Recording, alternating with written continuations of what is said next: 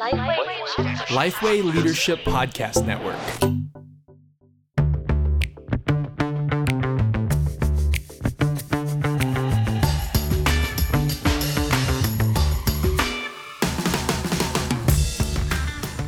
All right. Hello, I'm Madeline Galea. And I'm Derek Hanna.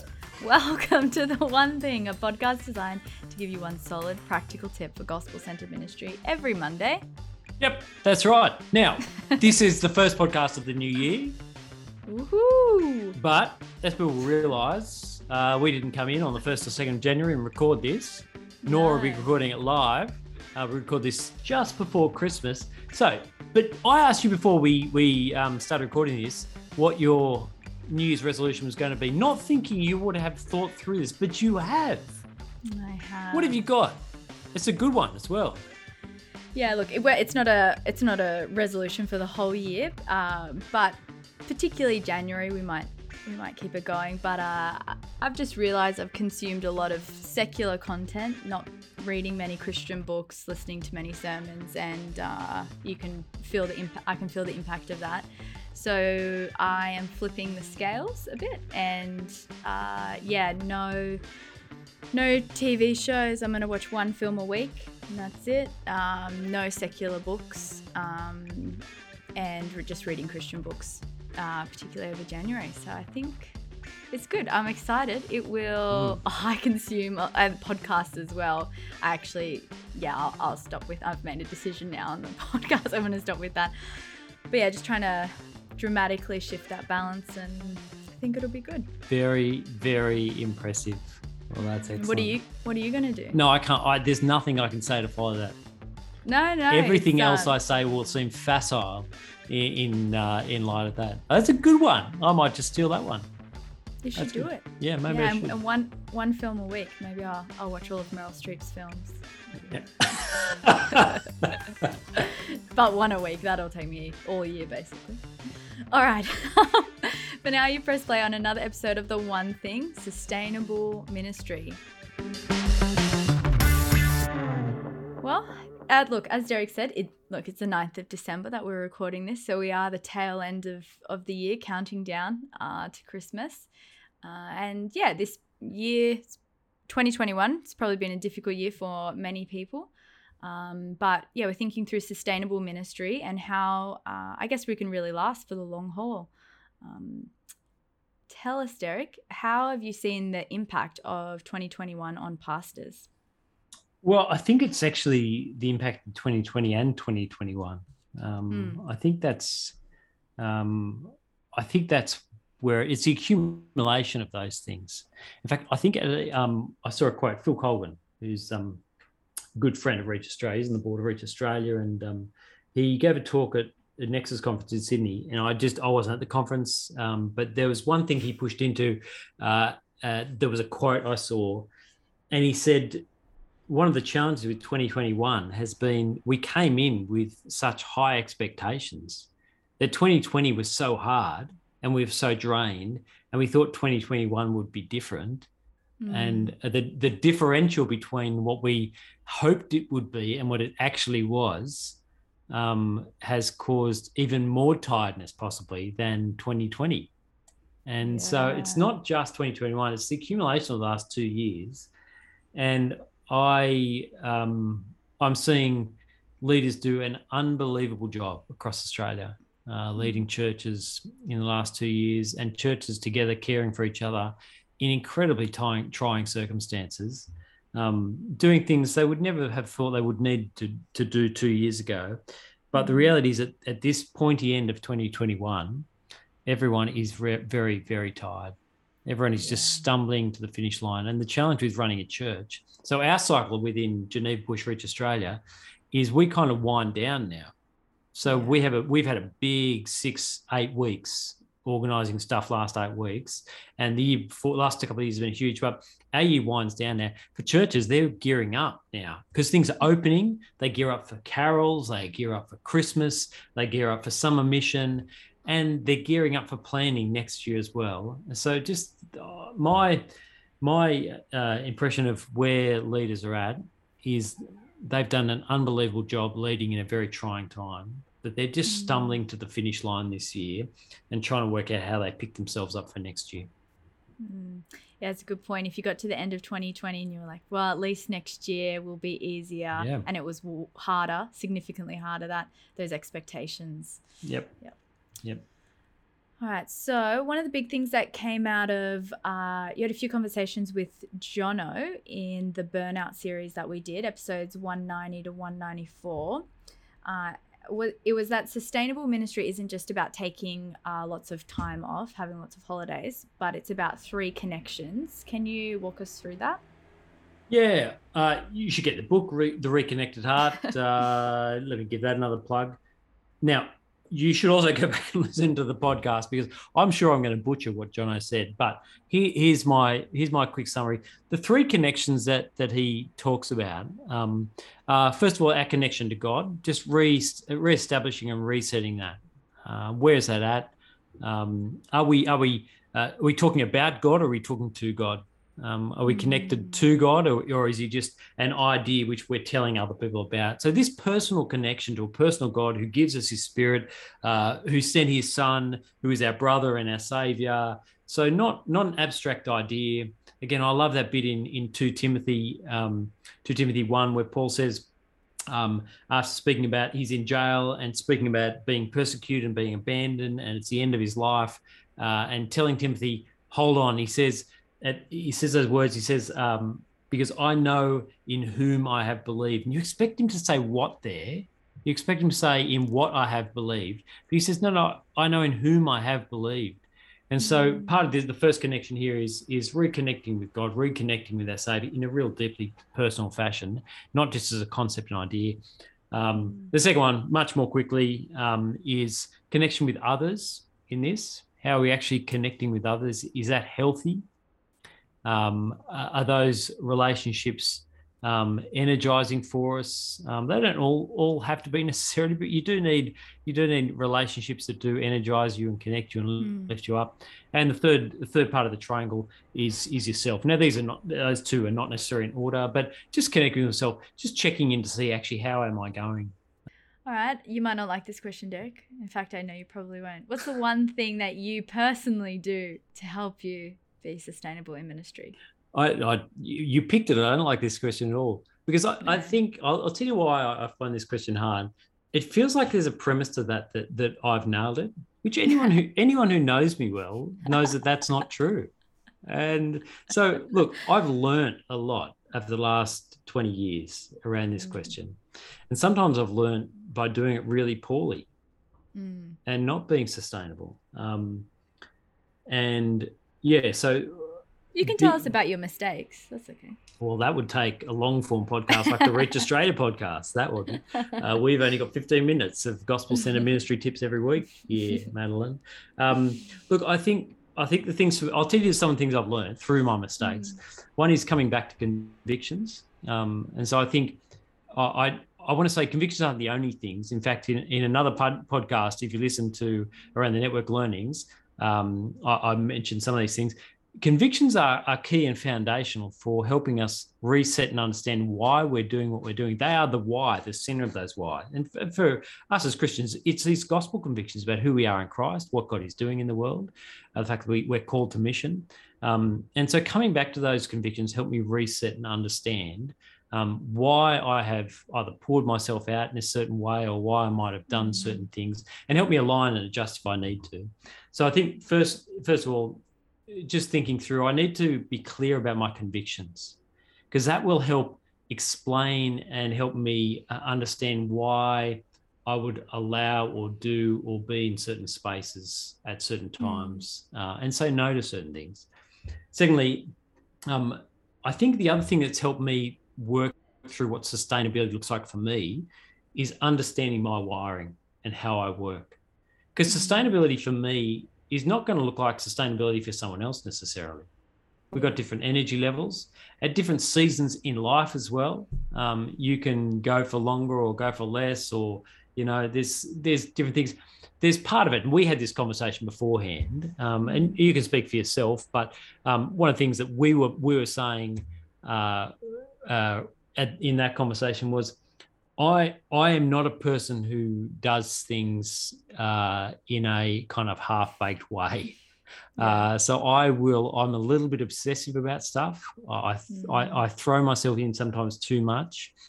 And so I hit my limit often with things because I'll just plunge right in the depths. So I've needed to understand that about myself, not necessarily a bad thing, but I've needed to understand that is how I tick.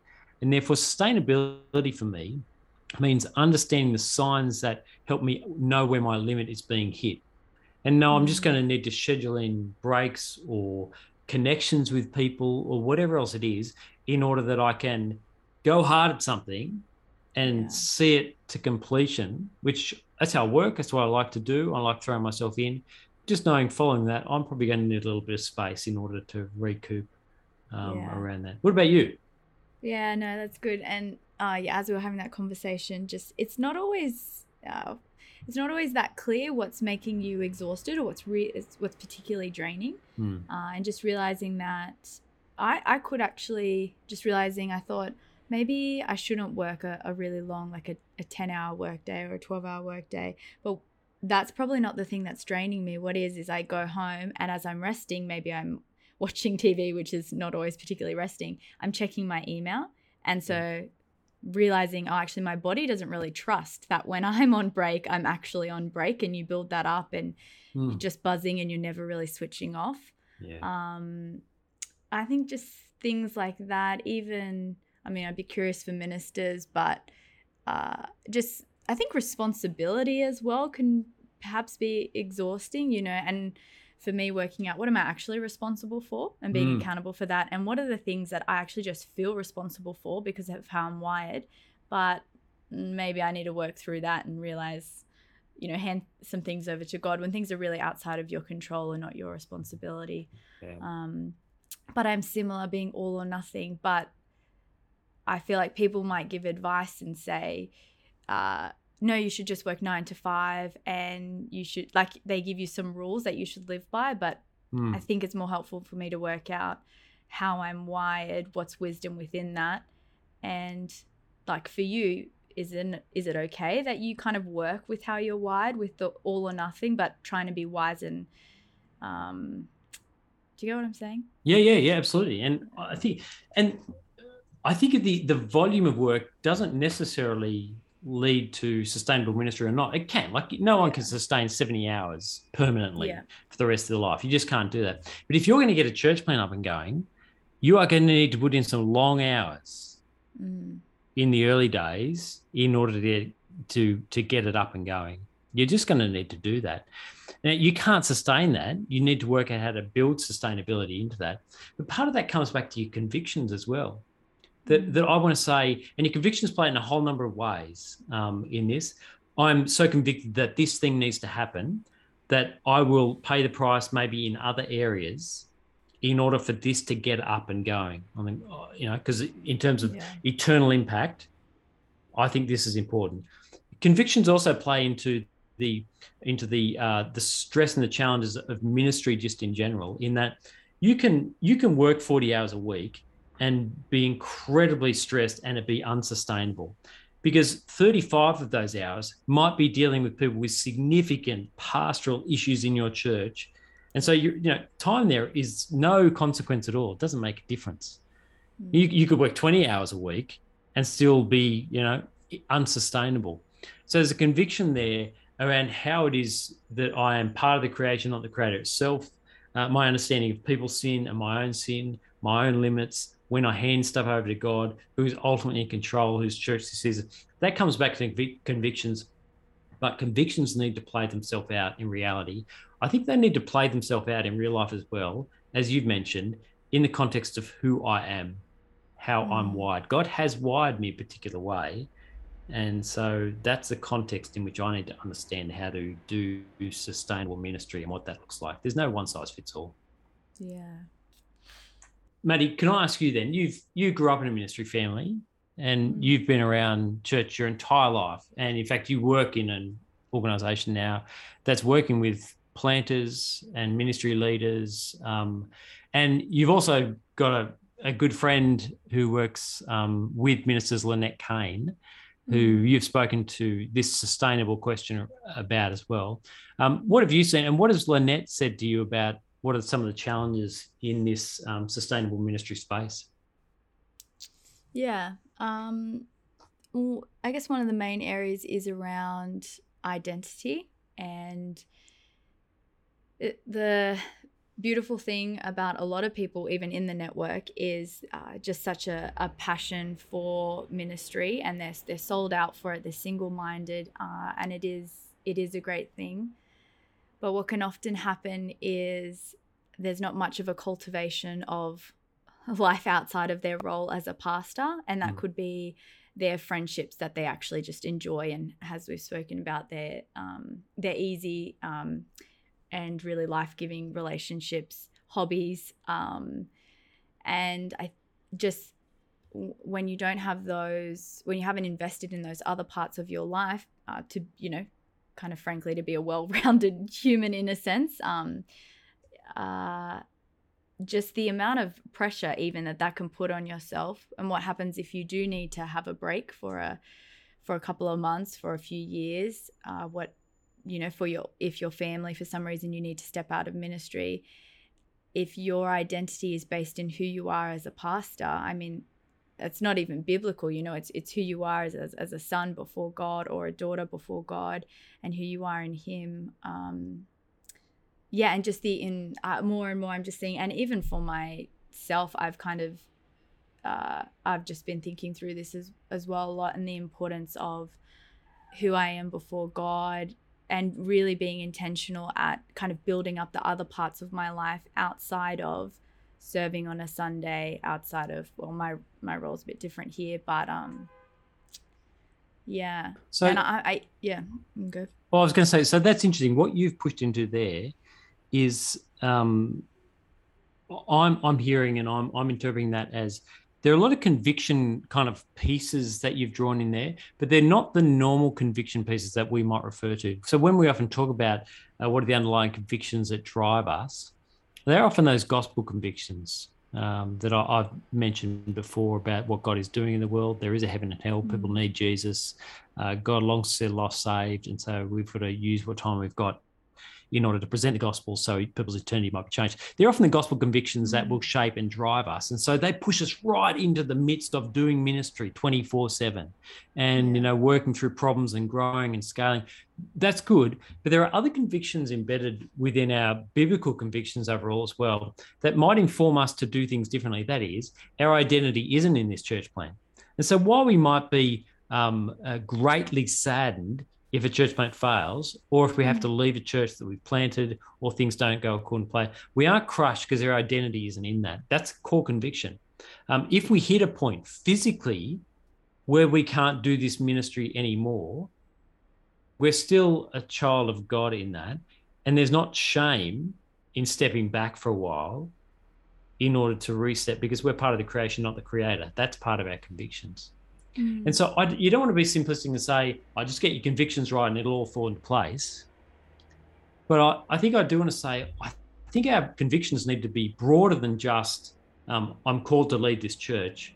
Our convictions need to fall into a whole number of other areas in how we see ourselves and how we see our relationships with other people, because we were built to be in relationship with other people, as well as our calling as a leader within this church and the convictions around that. So it's bigger than just me in this job. There's more to me than just that. What is the one thing you want to say about sustainable ministry? I think I want to say that there is no one size fits all for sustainable ministry. What's sustainable for me isn't necessarily sustainable for you, or vice versa. But I want to say you've got to let your convictions inform what sustainability is for where you are, who you are, how you're wired, and the season of life you're in. Let your convictions inform around those things. And I think reflecting on that will lead to a more healthy, sustainable ministry. What's in the toolbox? Toolbox, Jono's episodes, episode 190 to 194, are around burnout and sustainability as well. They're well worth going and having a listen to. Again, Peter Brain's book, Going the Distance, is a really good book. So I would encourage you to have a read of that. I'm sure there's others out there as well. They're really good. Christopher Asher's got one called Zeal Without Burnout. Yeah, and that's a great book. I appreciate his writing. And lastly, let me just give a plug as well to come back to the Reach Australia National Conference next year, 16th, 19th of May 2022. A great time to be refreshed, recharged, have your convictions realigned, as well as just connecting with people once again, which we haven't been able to do for so long in one place. So come back next May for that. reachaustralia.com.au and you'll see the links. Very exciting. Well, we've started the new year. Woo. All right. I'm Madeline Galea. I'm Derek Hanna. Chat soon.